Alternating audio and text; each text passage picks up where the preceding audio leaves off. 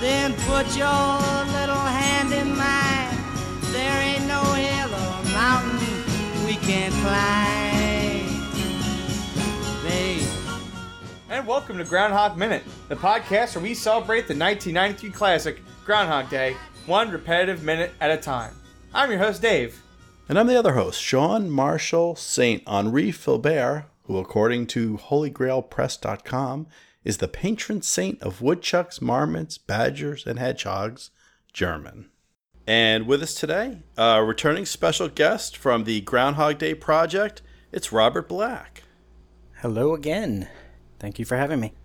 No, glad to have you back, Rob. We need a nice, strong opinions to kind of wrap up this final minute 100 we're about to talk about. Yeah. Which the summary, I'll save the trouble, Sean. It's credits, and then we get to the Columbia. Is it the Columbia logo? Right? Is that the word I'm looking for? It's not the Yes, Tri-Stars, Columbia. it's Columbia. Yeah, Columbia Pictures. Columbia Pictures. We're hearing the last of Delbert McClinton. I can never get that name right on the first try. The Weatherman song that I loved to listen to, and and I'm sure like when you did the minute splicing, I'm sure there's like 10 more seconds of it like fading to actual black, like and like going to like the end of disc, but You know me too well. Yeah, there's if you want to come back tomorrow, there's a slice. It's actually 4 seconds of that Columbia Pictures logo fading out. 4 seconds. And it'll be the longest episode you ever have. I tell you, Talking about 4 seconds. Yeah, if the audience hasn't caught on by now, we're at the end of the credits, and really, this is technically, I think, the most official end of Groundhog Minute officially. Yes. I don't want to say like delete this feed after today, but No, don't do that. but it's kind of weird. I'm not gonna lie. It's definitely that feeling you get after. This is also. Let's talk about the giant elephant in the room. We just got back from Denver. We had and for everyone who joined us in Denver, thank you. You made the weekend amazing. We had a great time. I'm already getting emotional thinking about how fun it was. I don't think I've ever had such a better weekend. So just once again, thank you to all the minute listeners, the hosts. It was just a great meetup. One for the books. And to come back, you come back to the real world and just listening to people, not even get to like see them in person. You get to listen to them over a microphone and a headset. It just doesn't feel complete. It doesn't feel like we're all there. So there's a little bit of bittersweet feeling I still have in the back of my throat. So that plus the ending of our this saga of just I'm sorry, I'm rambling. I got more things to do, but I don't know. Rob's blogged about this for years. He probably is more than happy someone else to talk about Groundhog for a minute. But let's just talk about how this started, right? Oh, I have another non-Groundhog thing. You go. I'll go, but I want you to go. Rob, just what's on your mind? Just tell us what's on your mind, Rob. Well, it was funny that you called that the elephant in the room, because my first note, I said before we get into the minute at hand, we talk about the elephant in the room. Oh. Because it's a different elephant. According to Adweek, IHOP's burger sales quadrupled after that fake out name change that we talked about in my first minute way back in, was that 68? Yeah, it was like 68, 69, 70. Yeah, you went on a rant about diners. Well, I rant. That's what I'm paid to do. Not paid, but not paid, but you know what I mean. No, well, I'm just getting emotional just thinking about like when Sean first, he literally pitched this project just as a meme every day on the Facebook group, and it was like everyone's just getting like, what is this guy doing? What is Sean doing? This guy's crazy, and I'm posting like, what's this guy up to? And then Sean's kind of like, hey, you want to host? And I was like, well, yeah, I do like this movie. Like I'm not, I don't get what you're going here with this posting, but I do like it. And then. And son of a gun, we started just a little bit in late January, if not into February, and here we are, at the end of the summer. Yeah. So I particularly, there was a couple things just to kind of close things out that I particularly wanted to get Rob's take on. And And the first thing is one of the things that Dave and I, that we've been talking about for, for much of the movie, but particularly these last couple episodes as we close out, is just kind of what we noticed in kind of stereotypical Hollywood form, that suddenly at the very end of the movie, or like the last third, the last act, it kind of turns into a rom-com suddenly, or it seems sudden to me, suddenly between Phil and Rita. But when we really looked at it and looked at the ending, the love affair is really between Phil and this town and the people of Punxsutawney.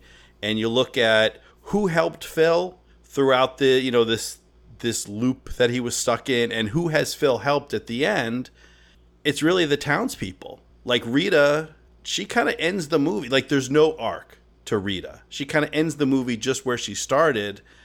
And just not really, from that perspective, not really an interesting character, versus you look at, what changes Nancy might have gone through, what, how's Doris changed, Gus and Phil and all the Buster, who didn't choke to death, who's alive at the end, all these characters that have really been affected by Phil's presence, so Robert, you spent a lot of time with these people in Punxsutawney, probably more than anyone. Except Phil. Yeah. So what's your take on that dynamic? What do you think about Rita? What do you think about this town? I think there's two ways to look at it. Within the movie itself, which is sort of your approach with the 1 minute at a time, looking at what's on screen, a few behind-the-scenes details, but not much else, is that Rita's like this trigger, and the movie was marketed as a romantic comedy. And traditionally, comedies ended with like a wedding. They ended with like a reification of social standards. So at the end of this movie, regardless of why, like Phil getting inspired by the townspeople, helping the townspeople, ultimately the visual reward that we get, and it's almost necessary, is that he gets the girl.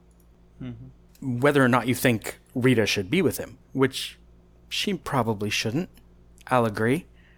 But maybe she also isn't. Yeah. Yeah, I mean, I said before.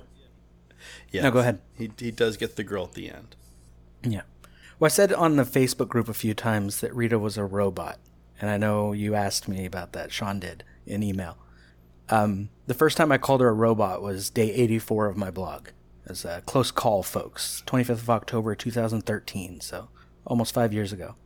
And it was mostly it was a joke about the final scene, because she's really awkward because she has no dialogue, and I think Andie MacDowell has this tendency when she isn't given a direction that she just does nothing. And so they come out of the stairs and they're going down the stairs, and she awkwardly takes Phil's hand. He has a line. He said, like, "It's so beautiful." And then she turns to him, and it's really abrupt and like almost animatronic, and then he says, "Let's live here," and she like has her arm up even though she's not hugging him yet, and because she has no line, no real interaction till the kiss, it makes her feel like she's not even human, which is visually weird, but thematically maybe okay, because she's this object of the story, she isn't a character in the final scene. She's a reward. I know you have a problem with that too. And we did notice that, like her like silence at the end, and kind of it's Phil, and she doesn't say anything, and it's a very flat reaction.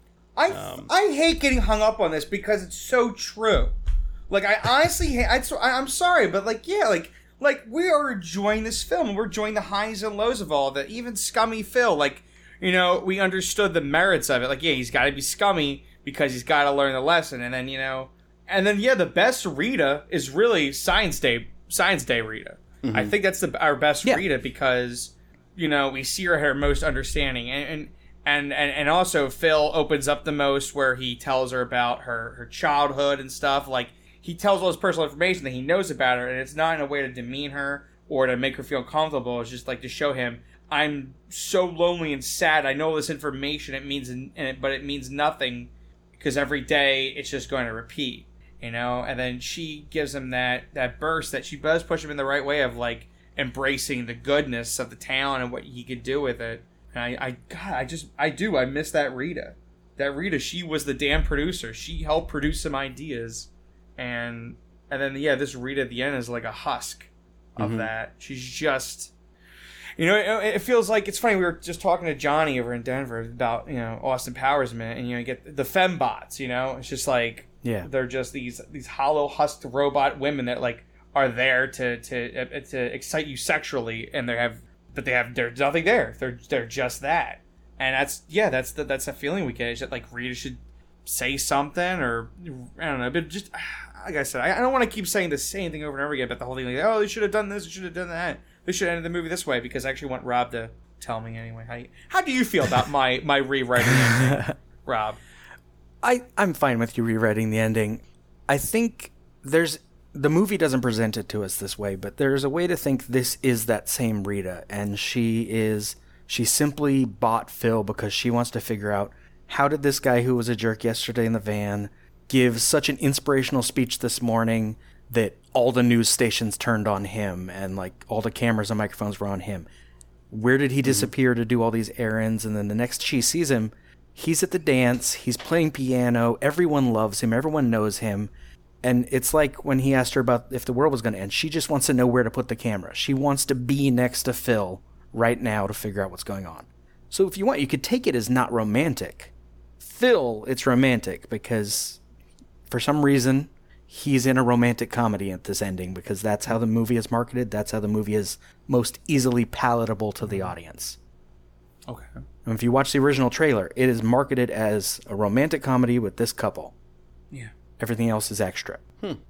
But like when he said I love you back, I forget what minute it is, back on when he was, right before she started slapping him, he had literally just stood in her way when she tried to get out of his bedroom. That's really creepy.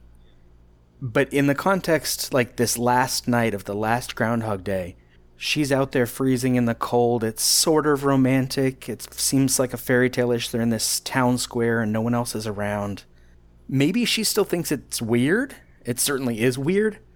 But it's understandable that she might walk back to the Cherry Street. And if he falls asleep, which she says, then maybe she'd spend the night rather than walk back to the Pennsylvania hotel and spend the night there. She would stay and sleep simply because he was already asleep. Yeah, but that's not even the point. Okay. Of the movie. Groundhog Day is marketed as a romantic comedy, but because of Harold Ramis's involvement and his like Buddhist beliefs and stuff, it is this philosophical thing wearing the skin of a romantic comedy. And I don't think this is by design, but I think it's better that the ending be a little questionable, because it sticks in your head a little more. You remember it. And either you buy it because you like romantic comedies, you like the guy getting the girl getting the guy, and it leaves a nice little warm feeling inside. I believe Tierney a couple days ago called it a great background movie. For a lot of people, that's what this movie is. It's a nice, comfortable movie, easy to watch, easy to enjoy, and then you forget about it. But if you don't buy the romantic comedy, if you don't buy the love story that's ending in this last scene, then afterward you'll start thinking, well, why did that happen? What did Phil do to get Rita to like him? What did Phil do to end the time loop? Because we don't know. The movie never tells us. And for that matter, how the hell did Phil figure out how to be a better person? How can I be a better person? And it starts becoming this personal exercise for you if you spend enough time with the movie, like you two have, like I have.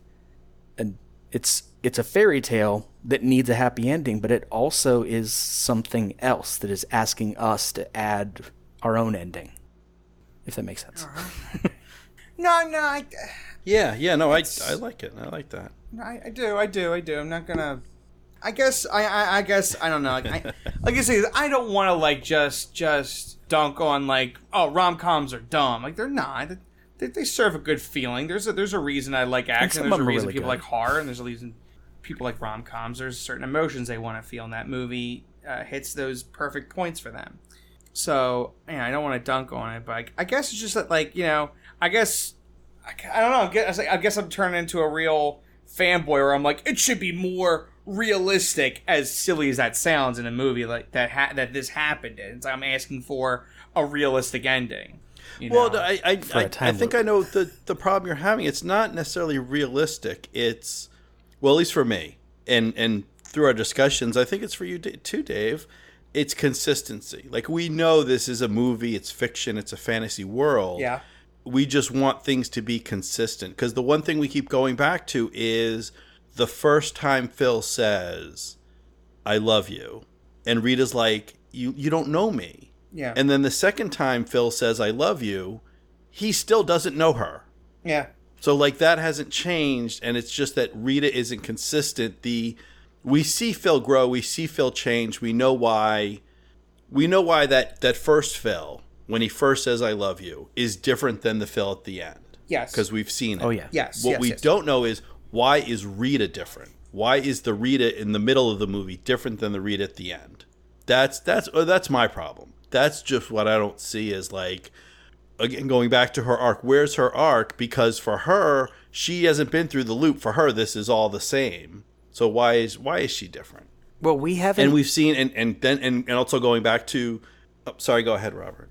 I was just saying, we haven't seen her at the end of Groundhog Day or on February 3rd prior to this either. Maybe she, I mean, playing devil's advocate against your side here, maybe she has changed by being in Punxsutawney this day too, even though she only spent one day. And when I traveled to Woodstock, I was there from Friday night to Monday morning. And it felt like I immediately wanted to, like, go back the next year and do it again, because it was this, just like you two went to Denver this past weekend for the Movies by Minute thing. It's something that you miss when it's done. It's something that can change something inside you, just like a movie can. And so, yes, I think the movie does a bad job of showing us a Rita who would allow this and would do this.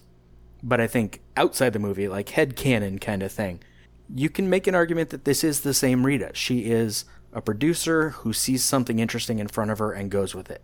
When she was in his bedroom and he tried to get in the way of her leaving, she wanted out.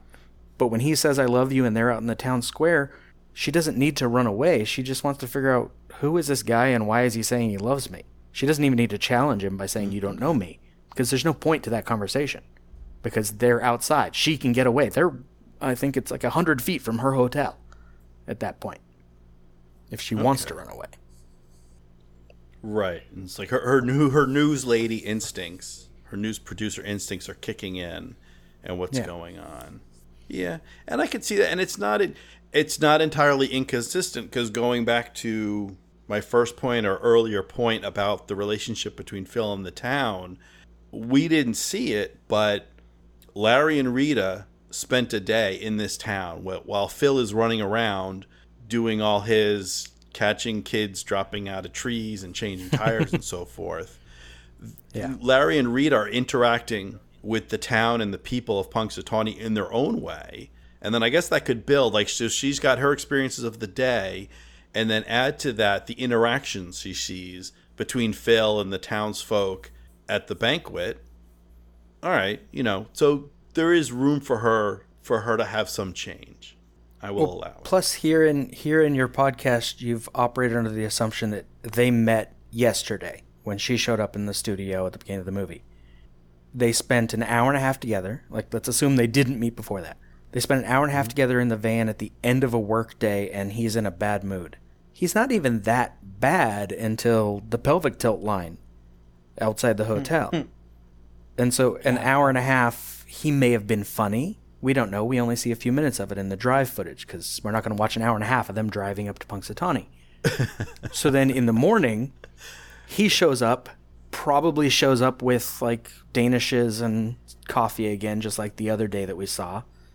And then does this amazing inspirational speech that cites Chekhov inaccurately, but that's a separate issue, that inspires the town and inspires people to pay attention to him, and might be the very reason that touches Larry. Nancy knows who he is, that Doris knows who he is, because we don't know if he goes back to the Tip Top today on this or yesterday on the last day. Right. Yeah. And Rita sees that too. So maybe she thinks maybe the drive yesterday was a bad day and this is Phil. And she's interested. So when he seems really cool at the dance later and then he's up for sale, she's buying. Is that her money, or is that the studio petty cash they gave her? I think it's her money.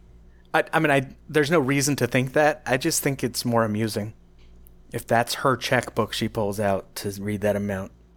Yeah. Yeah, I do think that is her money. Okay, all right. I just want to clear that up. I think part of this comes down to you two are coming at this 1 minute at a time, and you spend a lot of time with figuring out what these characters are like moment by moment. And this Rita doesn't, as you said, seem consistent with earlier. Most people don't experience the movie that way. They experience it. The inconsistency was, 40 minutes ago? We're okay with that because we've seen Phil become a better person, and we want him to win. We want him to get something good, not just get out of the time loop. Mm-hmm. We want something tangible for him. And Rita's tangible. Andie MacDowell was hot in 1992 when they filmed this, you know? And Rita's cute. So it's a good thing, and we want it to happen.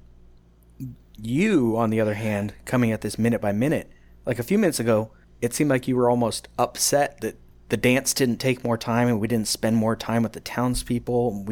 I forget which one of you wanted it, but a final scene of them leaving the town and we see people in the diner.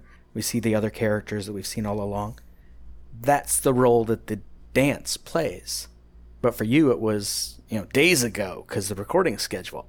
For the people watching the movie, that was, 5-6 minutes ago? It's much more in their mind. Yeah. It's close enough to the end of the movie that they said goodbye to the town. Now it's what does Phil get out of it? I respect it, but I do not agree. I respect that. I don't agree. I want to see the banners come down. I want to see the town to proceed, but they're all changed for the better because of Phil. Yeah. That's what I care about at the end. I would love to see the banners come down. I think that'd be a cool shot at the end of a movie like this. I want to see the van leave the town. That's what I want. It's the Chekhov van for me. I see the van come in. I need to see the van go out. Yeah, I can kind of get on board what you're saying, Robert, about how the banquet is, and it's mainly been Dave saying, prompting that he really wants to see the town involved with this ending, and yeah, like you said, it's only been for someone watching the movie like a normal person, it's only been a few minutes ago. They probably feel like they got that, but what we really don't. I want to close the whole loop. I want the three of them. Phil, Rita, Larry, back in the van, back with Delbert McClinton and our Weatherman song, as they ride off into the sunset. Just kind of close the loop that way.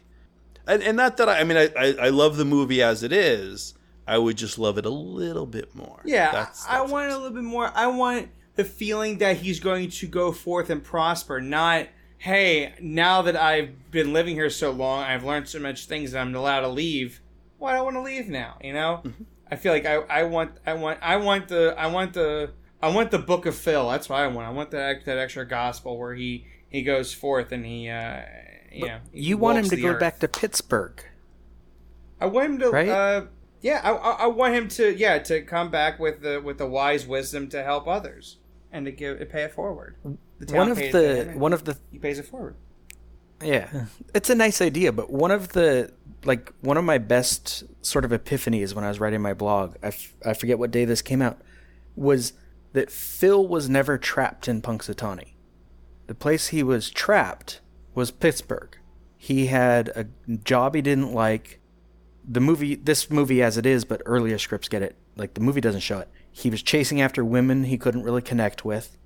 And he made jabs at everyone. He's sarcastic and he's rude because that's what you do when you are depressed, when your life isn't going how you want it. You want to make other people feel bad to make yourself feel good. He's like a bully.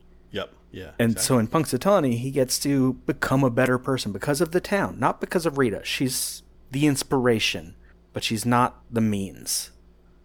And the dance is that result. It's these people know him. These people love him. In the scripts, there's other people in the final revision. There's a teenage girl who wants to buy him, like not just Doris and Nancy and Rita. He's not one, but the town loves him. He loves the town, and I think it was in minute 98 that your guest said if he's been in there like 10,000 years, he's gonna get out and kill himself because he can't do regular life. Mm-hmm. So it's a nice idea to think he goes out and inspires other people, but that's what the movie's for. It's not what Phil's for. just saying, the Palace cut, I would cut that and I would just show it to the test audiences and say, look, let me know what ending you like better. And then, and then just see if they like the original one. And I say, okay, well, let's bring in another test audience. But, yeah. I would recommend you watch Stork Day. I'm not saying... The Italian remake. It's not as good, but I think you'll like the ending more. I'm not comparing the films, but it's like my ending now. It just feels like a better ending to me. And it's like after when you see the original written ending for what's that movie with Will Smith and the zombies in New York? What's that? Legend. Legend. I am Legend. How the original ending. Legend. The original ending they had for the movie is that like he realized that these zombies are real people, and he was like, "Oh, and I've been experimenting on them horribly." And then he like leaves the town with the knowledge to do it. But in the movie, they're just like, "What if he just blows everything up? Cool." It's like that. And you're just like, well, that was an okay ending. But now that I know this other ending exists, it makes me just like upset that that's the ending that like 90% of the audience saw. And I'm not saying like I'm also not. By the way, gonna get ahead of this in case anyone asks on the forums. I don't want it to be like the Clue ending, where it's like each theater gets their own different ending, and then they meet at the water cooler at work and like, oh, what's the ending you got? I don't want that. Did you see? Yeah, I saw the one where he ended up with Nancy, and Larry went home alone. He wakes up the next day. Nancy rolls over in bed, and he's like, "Well, we don't even know how it happened. I gotta go back to Pittsburgh." But at least we don't get Rita in a time loop like the original script. I mean, Danny Rubin is a great guy. He was very nice when I met him and when I've talked to him on Facebook. But the voiceover was excessive and the ending of Rita in the loop was silly. Larry in the time loop I can take. Rita, no. Yeah. Larry in the time loop. Yeah, I still can't get over it. I mean, like, I said, I like the... hold on, one more bit. Duncan on Rubin, but yeah, that voiceover, he's just like, the name's Phil Connors. I'm a weatherman. I tell the weather. And it just like all I can hear is this Harrison Ford Blade Runner monologue about introducing the movie. You're like, oh, this is how we're starting? So, yeah. Yeah. I'm glad it's not there.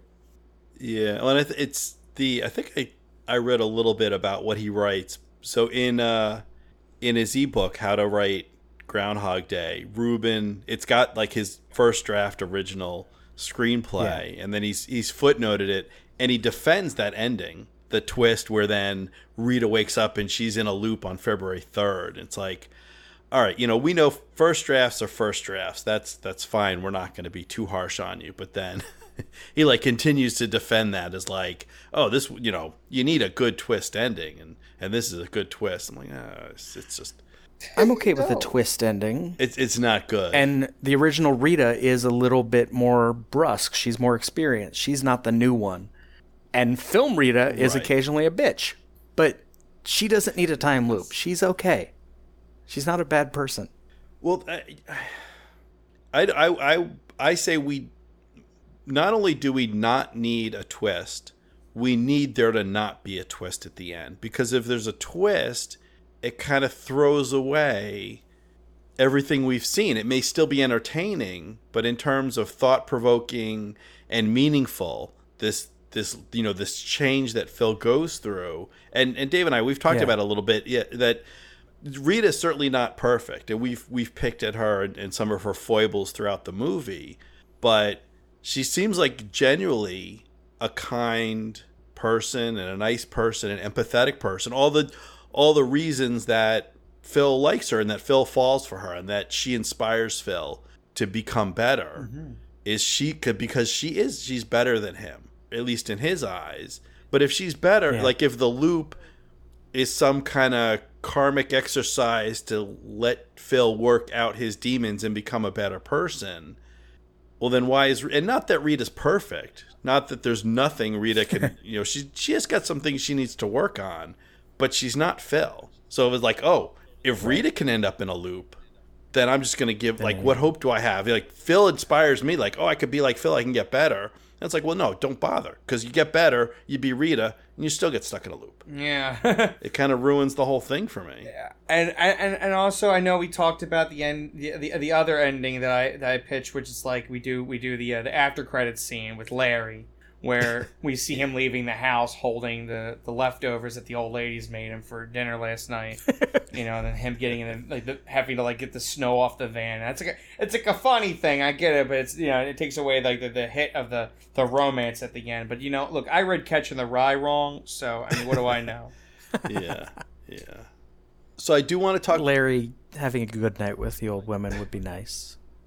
I think I would feel. How about that? I'll give you the romantic ending of them and on the fence and they run through their street. If I get the after credit scene of Larry leaving the old lady's house with leftover in a Tupperware. Okay. I feel like that's a good compromise. Yeah. I'll take the laughter as a yes. Okay. Okay. All right. So I do want to. I'm going to just cut in at this point, and because this is a minute of credits. I do want to talk a little bit about the credits. I'm not going to go through everything. Oh, I have notes on the credits. Proceed, counselor. Yeah, please. So Robert, what do you think about these credits? They're not the most interesting visually. I mean, this is the end of the credits, so it's the boring part. But I do have a couple specifics. Part of them was as a joke. I was going to say, second one, unit publicist Nancy Willen's next film was Just Cause. That's not that interesting. But then I realized the very next credit, unit publicist Rafe Blasey, this was his last film. Mm-hmm. He died in August before the film was in theaters, and I thought that was kind of sad. So I didn't look up anyone else. Oh. Yeah, you don't want to kill anyone else after that. He was 55, and he died, and I couldn't figure out what he died of, but he died in August of 92. And then I had a couple notes related to things in the credits. But if you have notes on the people in the credits, you can go. What was your notes, Sean, on the credits? What about this? What about this? Trees, a poem by Joyce Kilmer. What do you feel about that? Yeah, it's the poem. I guess you gotta credit everything. Well, I was interested. Or what I found interesting is it's kind of like the credits are kind of like the answers in the back of the book when you're doing your homework. And so like one of the things that was a mystery for me that we originally got the answer from our current guest Robert was the French poetry that Phil recites for Rita in the German restaurant. Ironically enough, or that's not irony, but at the end of the song credits, we get a credit the musical composition, and I'm gonna murder this pronunciation, but for La Burée du Célibataire by Jacques Brel. It's close. And that's so at the end of the music credits, they credit that musical composition, and that's the actually it's in French is the language, but it's a Belgium singer. It's actually Belgian who sings the song, the lyrics that Phil recites. So so they credit that, and so and they give a credit to Trees, and apparently you need permission. That's not public domain or anything yet. The poem by Joyce Kilmer, and it's used by permission of Jerry Vogel Music Co. Inc. They're making that big Joyce Kilmer money, which I guess is okay. He does spoil the ending of the poem. I believe only God can make a tree is the last line. Oh no, I said it. Now you're gonna have to credit them. I'm still weirded out by that. It's almost like being in love. It's like, what? If it's almost like being in love, then why is Phil talking about love to Rita? Think about that. Because Phil's insane. He just spent thousands of years or 2 months in a small town in Pennsylvania. That'll drive anyone crazy. All right, that's fair. All right, I'll take that. So it's almost. It's almost like being in love. All right. I did have a note on that song though, almost like being in love. Okay. Because you mentioned it, I guess it was a couple minutes ago when that song was on. You mentioned in passing that it's from Brigadoon, but you didn't say anything about what Brigadoon was. Right. And Brigadoon is about two guys who find a Scottish village that only appears every 100 years and is like this magical little place. It's the small town versus they're like city guys, and they find love there. it's a direct reference to like what this movie is going for with the themes.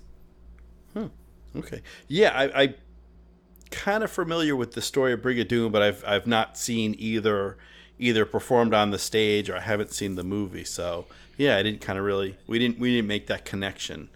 Yeah, I've seen it live a couple times and like years ago. And so when you said that, I'm like, oh yeah, that song is from Brigadoon. It was something I never wrote about on my blog.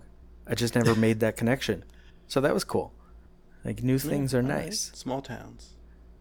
But yeah, it's what is it? Operetta, a source book, says that Brigadoon is thematically the musical depicted the contrast between empty city life and the warmth and simplicity of the country, focusing on a theme of love transcending time.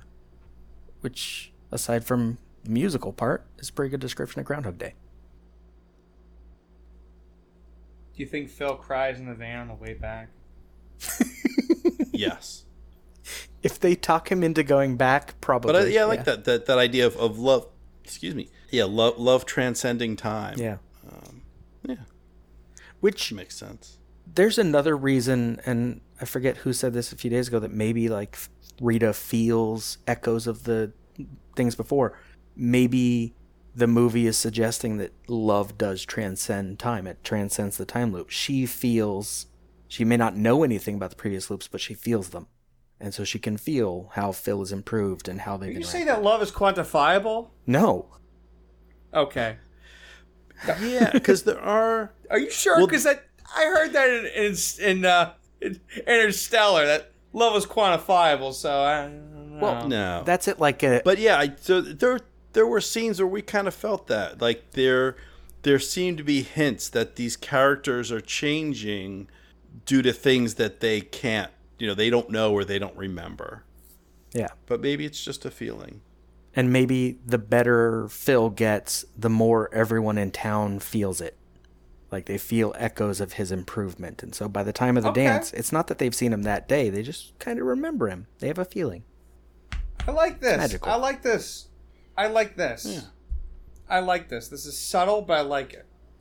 That makes you... That does... Yeah, no, I like that one. I mean, I'm not saying we need to have, like, Rita, like, look at the camera and make a revelation, like a Kaiser Soze level realization of, like, that she really loves Phil because of all these days where she actually knew him and stuff. But, yeah, I like the idea of, like, the echoes of being better just reverberates so much. Yeah, I mean... All right, and then the last... And I should note, I don't know why now, but I just thought of it. One thing I know you didn't like Larry a few minutes ago when he was going after Nancy. I think it's interesting that in the final revision of the script, the line about seeing the inside of the van is something Phil said much earlier. And so Larry is like literally echoing Phil. And so it's like he's what Phil used to be as a reminder, so we can see that contrast. So yeah, Larry is a bit of a creep, but there's a purpose to it. Okay. So there's reflections of the old Phil in Larry. Yeah. I mean, that kind of makes sense in a way where it's just that, Larry's been around Phil a lot, so, like, their negative energies probably bounced off each other a lot. So, yeah. I see where you're going with that. Yeah. Well, and Larry kind of looks up to Phil. He's a little bit of a father figure for Larry, I think. Yeah, I guess Larry's like the proto Phil.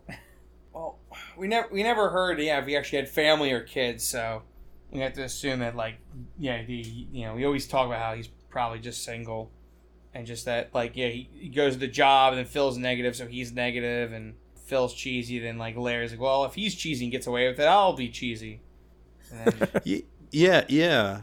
I kind of had that same thought that Larry sees how Phil's end up at that last day when he gives the Chekhov speech and he touches Larry figuratively, not literally, and then he sees Phil gets $300 at the auction and everything, and he may think, oh well, I want to be more like Phil, but he still remembers the old Phil, not just the new Phil. We don't. It's interesting. We learned very little about Larry, and even within this entire the entire film happens over the course of 3 days between February 1st and February 3rd, and we don't see anyone's home life or family or anything, but we learn a lot about Phil, and then we learn about Rita through Phil when he kind of does his, the diner parlor trick where he's reading everyone and he says all the things he knows about Rita. We don't get that for Larry. The only thing we get is he knows how Larry takes his coffee. Mm. Yeah. That's all we know. And he has a van. I wouldn't mind knowing more about Larry. Yeah. I mean, I would like, just it'd be a little bit fleshed out than just be creepy at the end, but yeah. I mean, I that guess could be the sequel. I said, I'm thinking with 25 years between us and the film, and movies are made way differently now than they are then. Oh, yeah. So, like, I'm like putting the 2018 spin of like, well, this is what I have in my recommendations of a movie, which is you make a time loop movie now. There's a twist. Larry's gonna get changed to. Rita's gonna get changed to. But movies are different. Yeah. Mm-hmm. Really, it's a quiet ending here. I want to give the listeners really something to take with them, and I hope we're giving them something, because I feel like I'm just. It's like they've already heard everything I need. Oh, I got a whole thing at the end if you want, but I'm not there yet. Yeah, I mean, I have a final thought. There's actually the and you're probably familiar with this, Robert. The quote. There's the quote, kind of the last lines, the last voiceover from Phil. But since it's the final thought, I'm going to save it for the very, very end. Okay. But so I think, yeah, I mean, I think we've kind of covered it. I think, well, I hope we've enlightened the listener. I hope you have a new appreciation and window on this movie, and I hope you've enjoyed it. But I think it's kind of time to wrap up. I mean, we've been kind of putting it off, and we want to avoid it, Dave. Yeah. But it's the end is upon us. So I'm going to jump in and say so Robert, folks that want to hear more of your insight. What have you been up to? And we've mentioned the Groundhog Day project. We talked about it when you were here before. Yeah. You can talk about that, and also you have some new projects that have started, that have been coming out since we last spoke with you. So maybe you can tell our listeners a little bit about those as well. Yeah, the blog is on a hiatus. When I did one more year of it after stopping when I finished my graduate thesis, which related to blogging and Groundhog Day, I took a year off, and then I did another year of the blog, and I stopped because I wanted to try something new. And you two came to me. I had a note somewhere in my file I have here for today about a rant. Actually, this episode's coming out soon. Look for minute 17 of Michael Myers Minute, which is the thing I'm working on now. There's a whole rant about fate. And I go backward from me doing the Michael Myers Minute to me guesting on Groundhog Minute to me doing like grad school and the Groundhog Day project, and backward to seeing lots of movies as a kid and growing up in a church that didn't really do very well for me mentally, and having a weird childhood where movies were something. I know people talk about like movies as an escape, and I think of them more like vacations. Like you step outside your regular life for a bit, come back to it a couple hours later, and you're a different version of the person who went in. And especially a movie like this that is really thoughtful about what you should be, how you should be to other people. It changes you, even if it's just a minor little thing. Going to see a movie, I see a lot of movies, so it happens a lot. Some people maybe see one or two a year, and if it gives you something to think about, then it has changed who you are. And I had a line day 579 of my blog. I think it's on top of my Facebook now. Our lives can be measured in movies, and movies can be measured in our lives. And profound and profane depths can be found in the intersection thereof. Now, I wasn't trying to be poetic when I wrote that, but as I wrote it, I'm like, that's the point of why I love movies and why I love my blog, why I love podcasting now. Because, yeah, I'm doing a movies by minute thing now with Halloween, Michael Myers Minute. And it's fun. It's this weird release for obsessive tendencies and a place to just talk with people about movies and about whatever. And Dave and Sean are participating in another project that I put together. I won't say its name yet because some people participating still don't know what movie it is.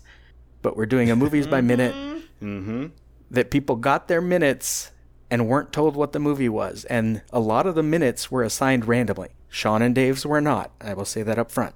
Ooh. But some of them I literally rolled dice. I rolled D100s to see which minutes people got. And that was fun. And because of that minute, I've gotten to talk to people associated with that movie and talk to all of these movies by minute people and get closer to them. I didn't get to go to Denver this past weekend, but next year, wherever it is, I'm going because I like this format. I like these people. I like you, Sean and Dave, and what you do. Aww. And I look forward to whatever movie you do next. Thank you. Because, I don't know, there's something wonderful about sitting down and focusing on such a small thing.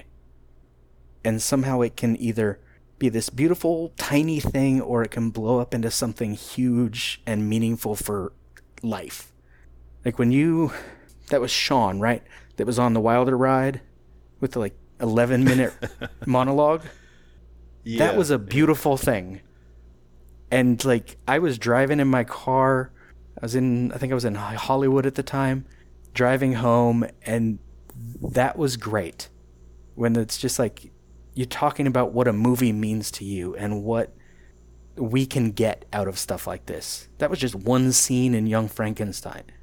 But now you've got 100 minutes of Groundhog Day behind you, and it's a movie that, yes, it presents itself as a romantic comedy, but it's much deeper and more thoughtful than that.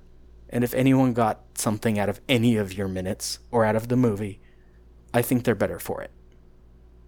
Thank you. Yeah, well said, I'd say. Yeah.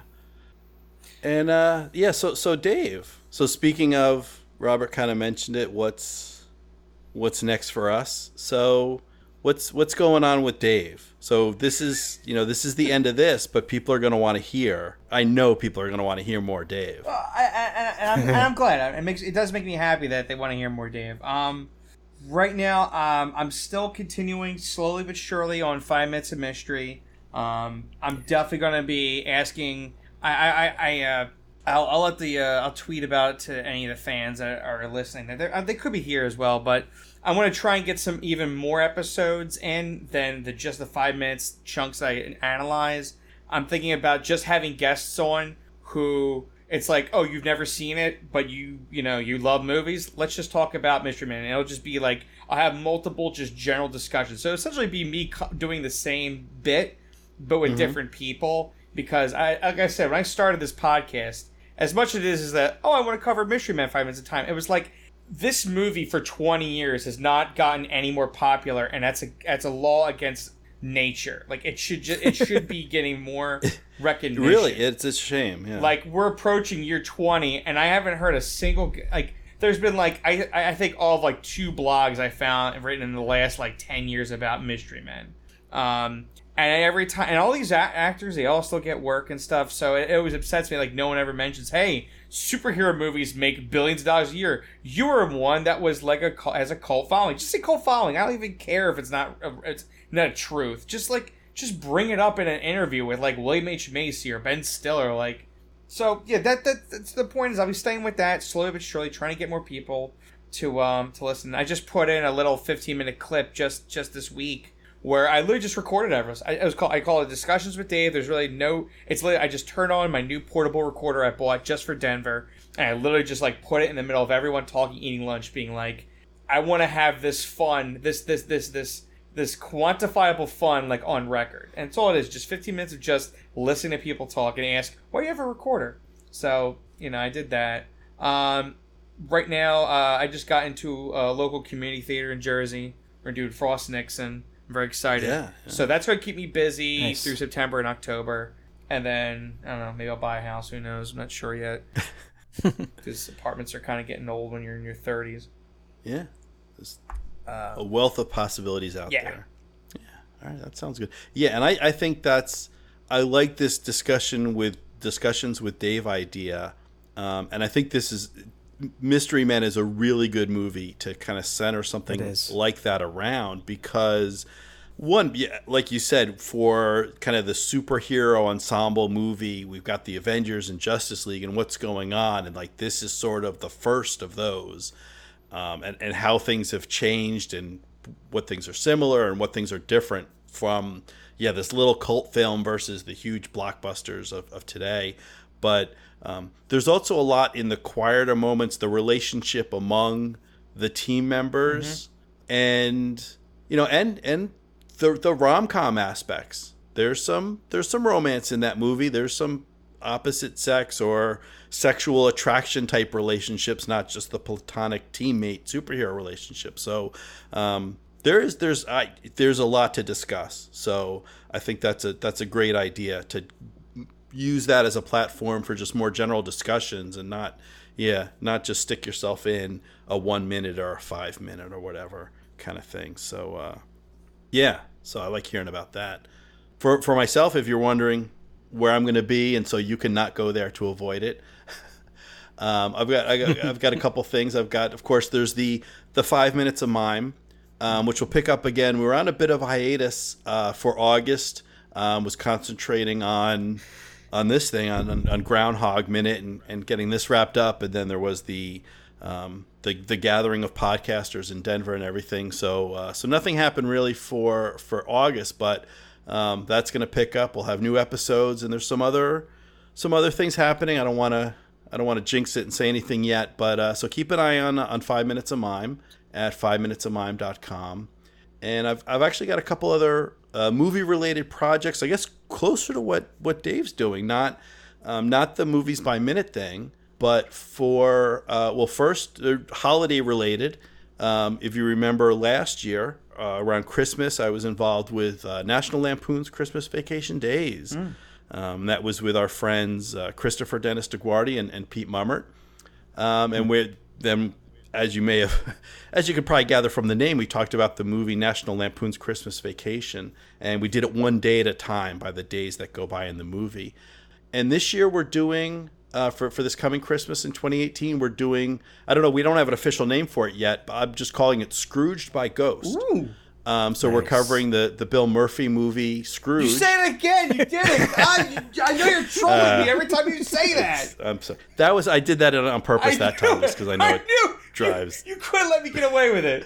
That was but no. So we're covering the Bill Murray movie Scrooged, and we're breaking it. So he's visited by four ghosts. There's Marley. It's a retelling of the classic Christmas Carol. And, visited by four ghosts. The first ghost is his old partner that tells him three more ghosts are coming.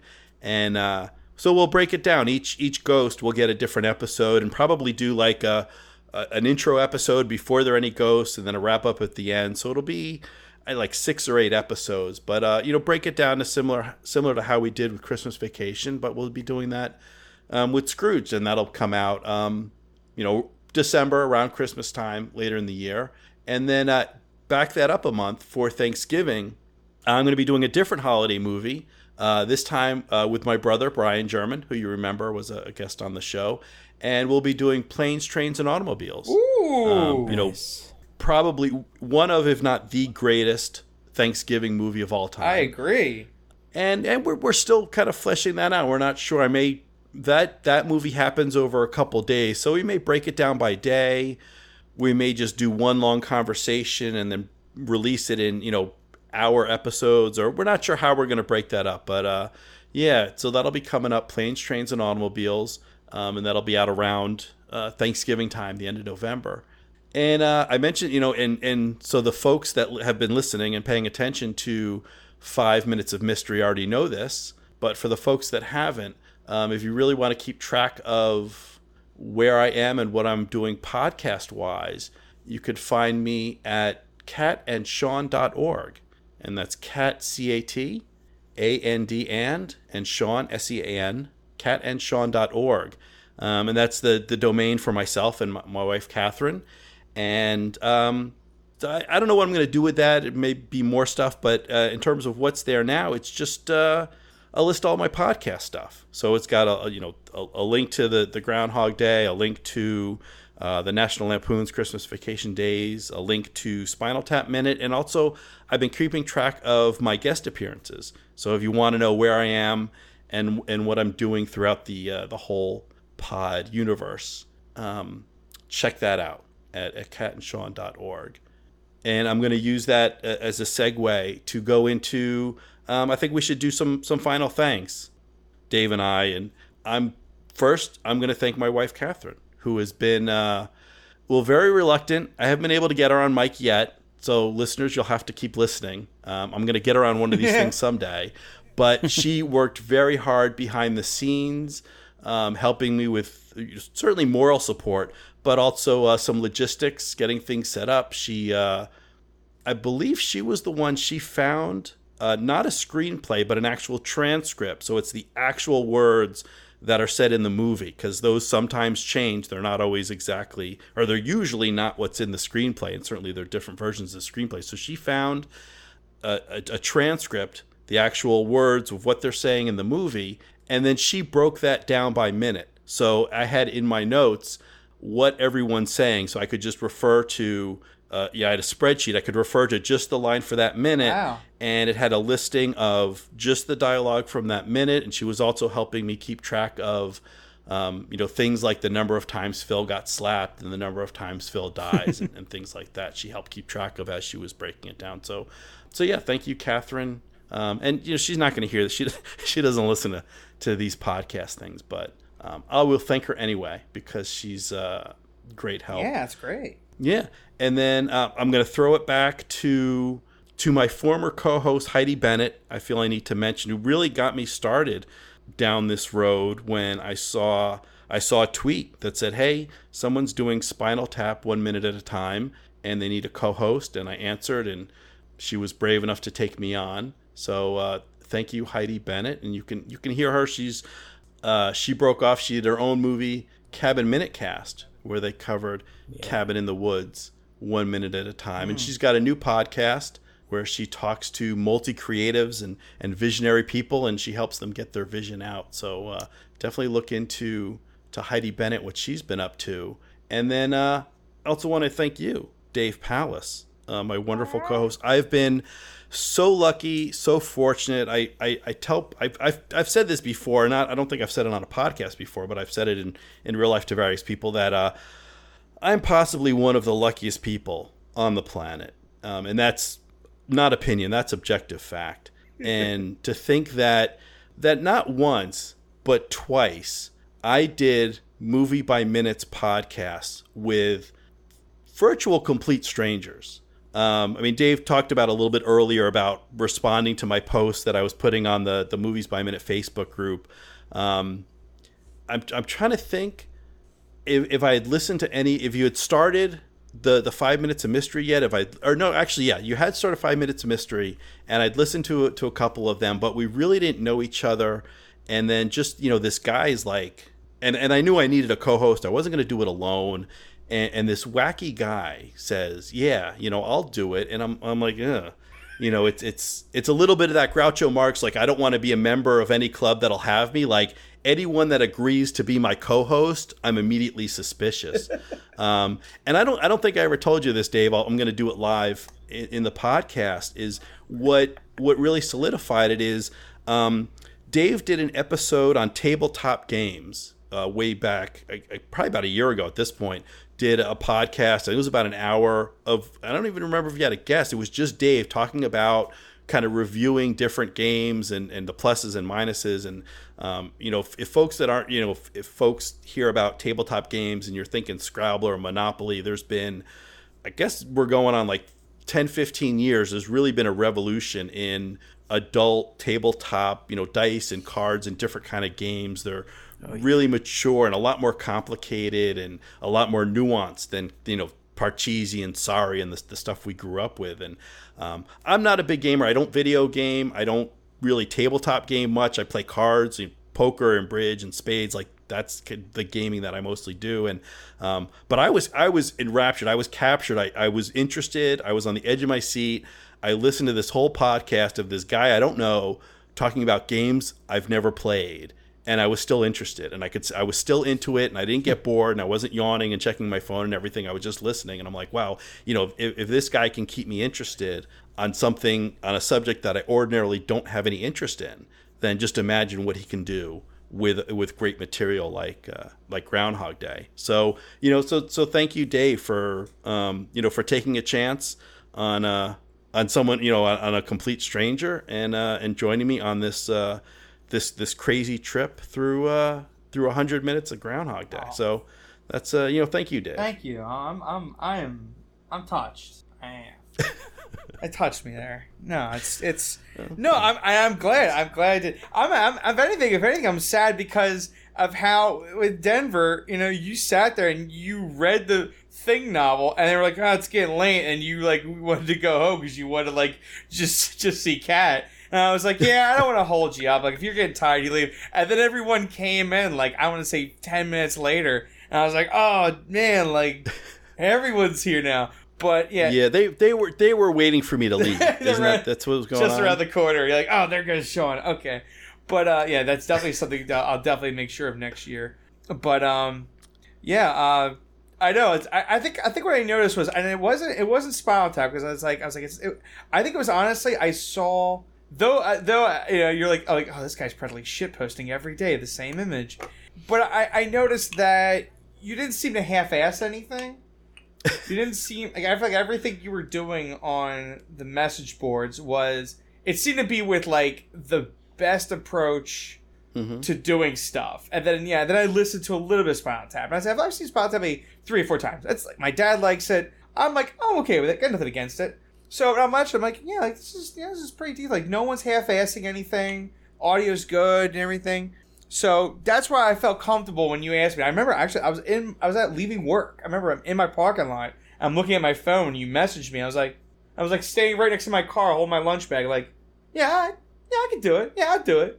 So, I'll thank you for sending that message to me. Because then I've learned better on, scheduling and editing and stuff.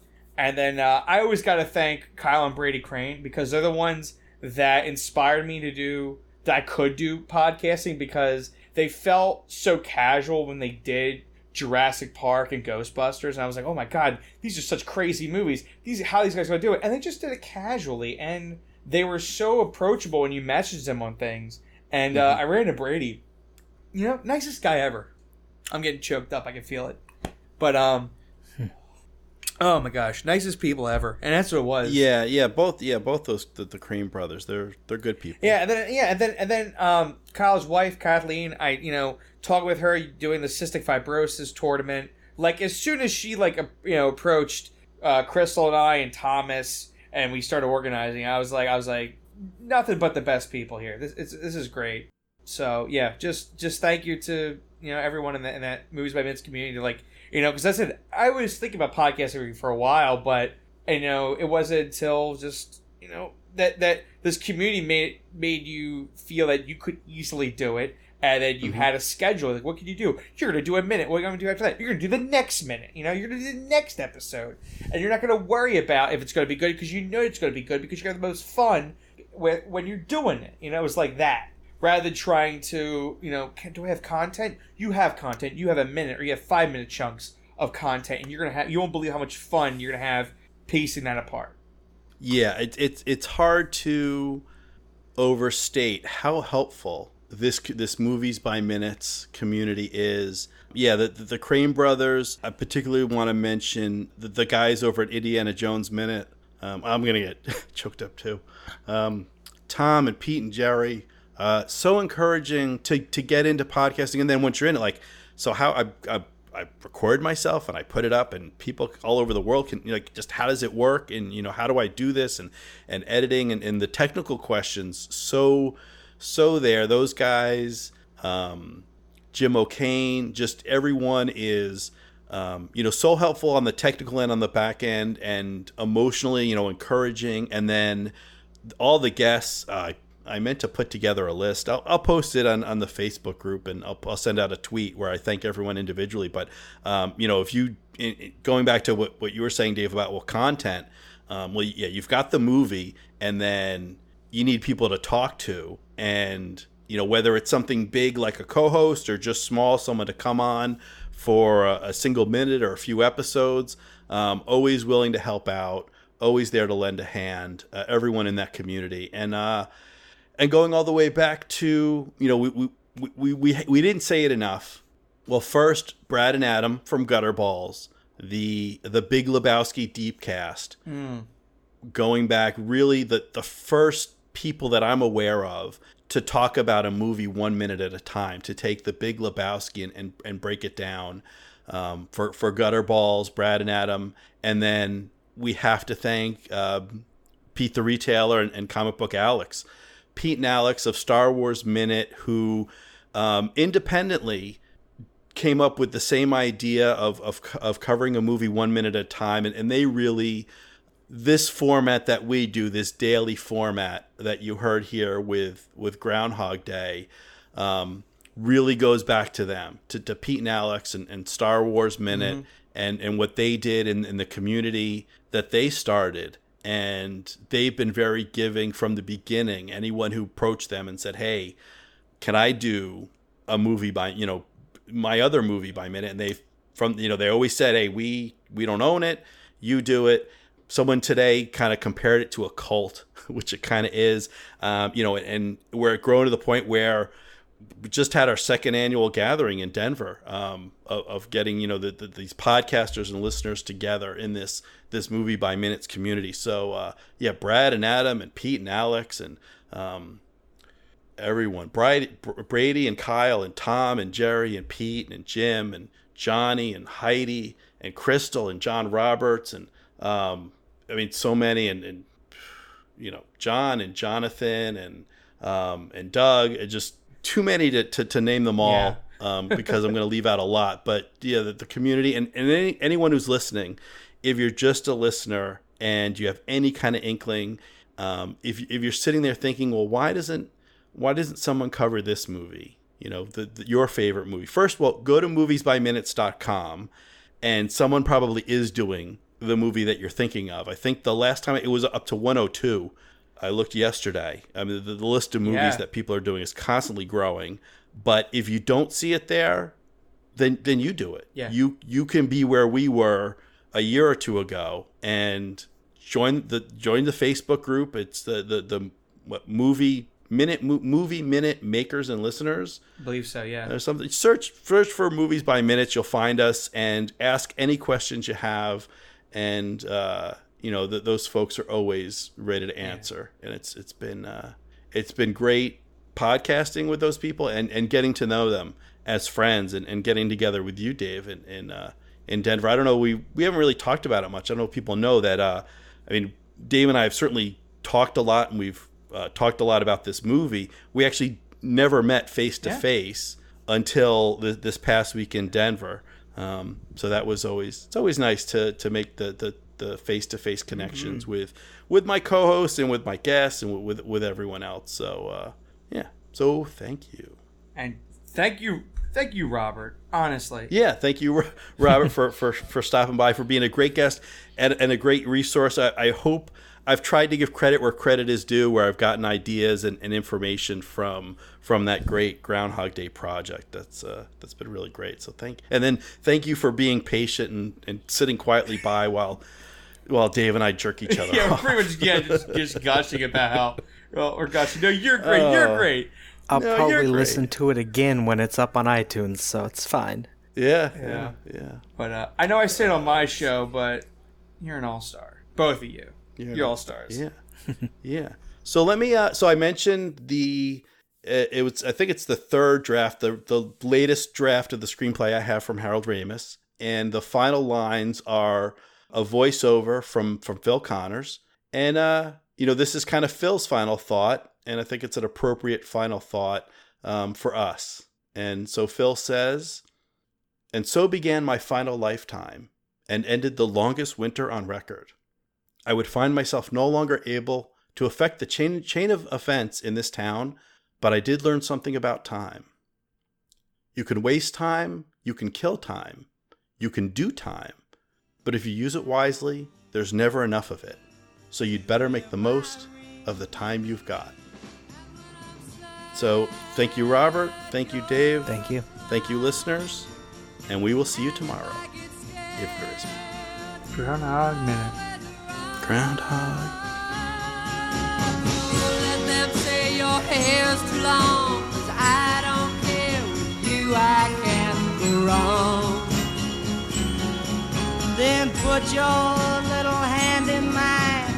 There ain't no hill or mountain we can't climb. Babe, I got you, babe. I got you, babe.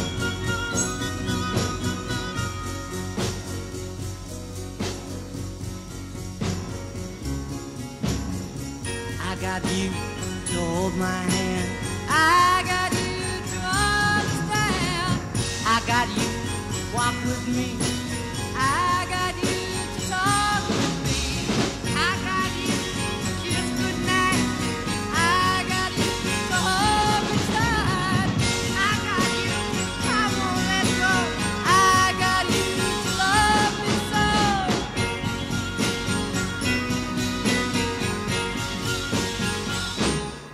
I got you, babe.